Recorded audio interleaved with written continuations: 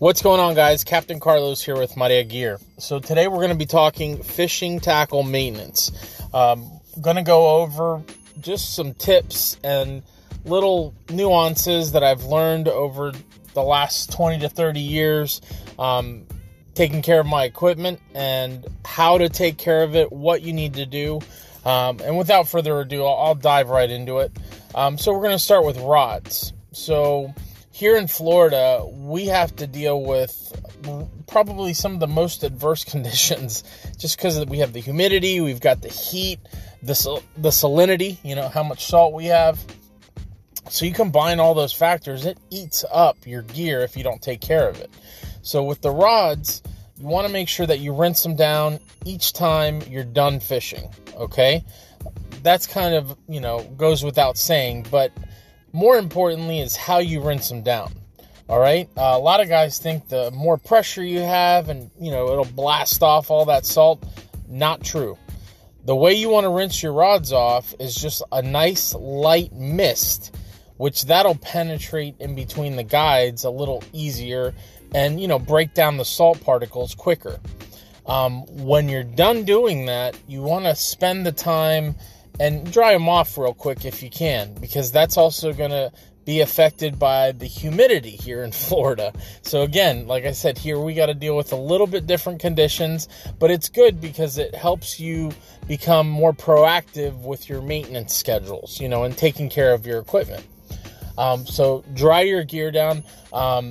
Some guys even go to the extent of washing the rods down and reels with warm water and soap, like Dawn, which works awesome. I highly recommend that. If you got the time to spend an extra couple minutes, it's worth the investment, because that'll definitely break down the salt to the maximum. So, keep that in mind as well. Now, we're going to flip it a little bit and go to the reels. So when you want to take apart a reel and maintain it, I suggest you do that once a year at least, depending on how often you fish. That's really the deciding factor. But I fish quite a bit. Once a year is usually enough, as long as you keep it up to date, keep it rinsed and dry and maintain.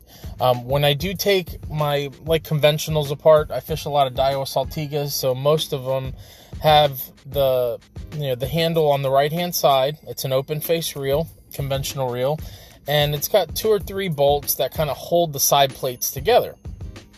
Now, when you want to take apart the reel, you take those bolts off, or the screws, and once you do that, hoping that they're not seized up, which they shouldn't, if you keep up your reel, then you're going to have the right side plate that holds the handle, the gearbox, the pinion gear, all that inside that side plate.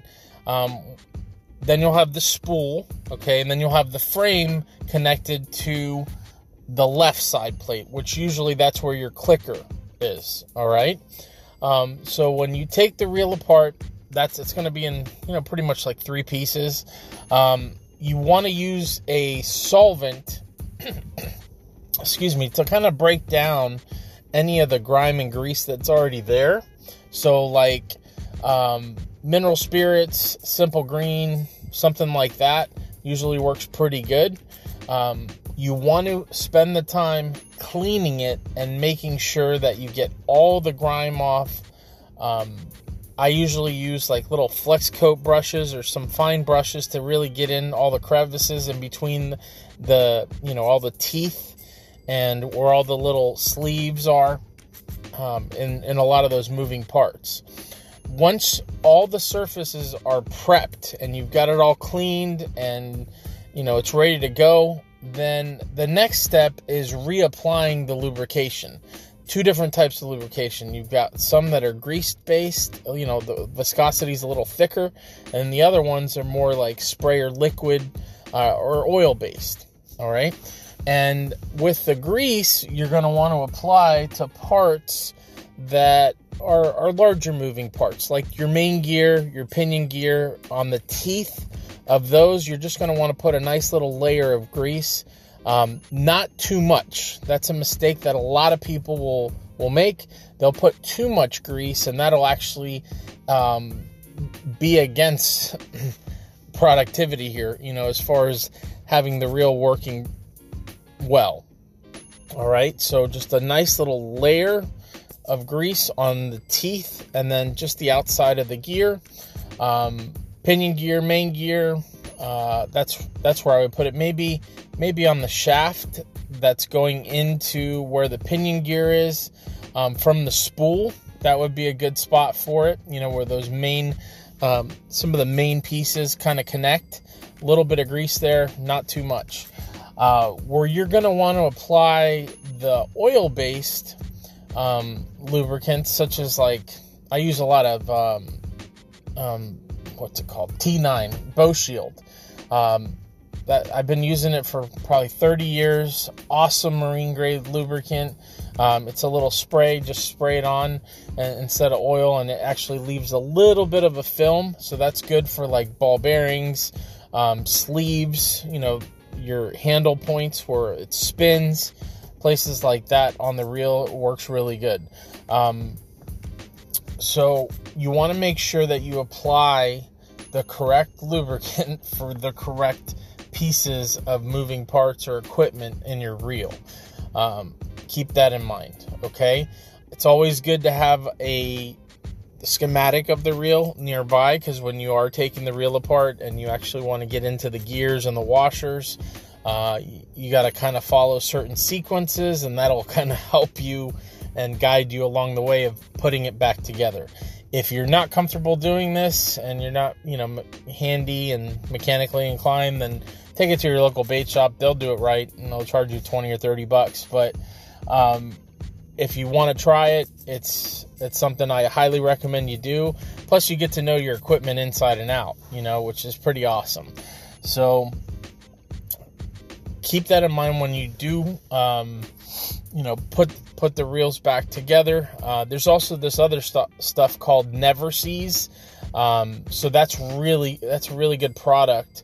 It's like a marine grease or dielectric grease, something like that, that you can use when you're putting the screws back on the side plate so they don't seize up.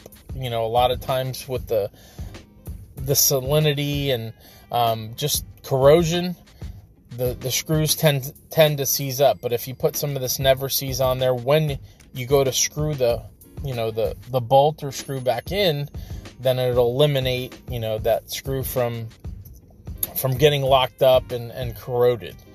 And especially if you're maintaining the reel on a yearly basis, then you should have no problems with corrosion. Taking the proper steps and precautions of keeping it clean. So I hope you guys learned something here today. If you did, make sure you like us on Facebook, follow us on Instagram, check out our YouTube channel. We're going to do a YouTube video on this shortly, along with a bunch of other stuff we got coming down the pipe. We appreciate you very much for tuning in. God bless, and we'll talk to you soon.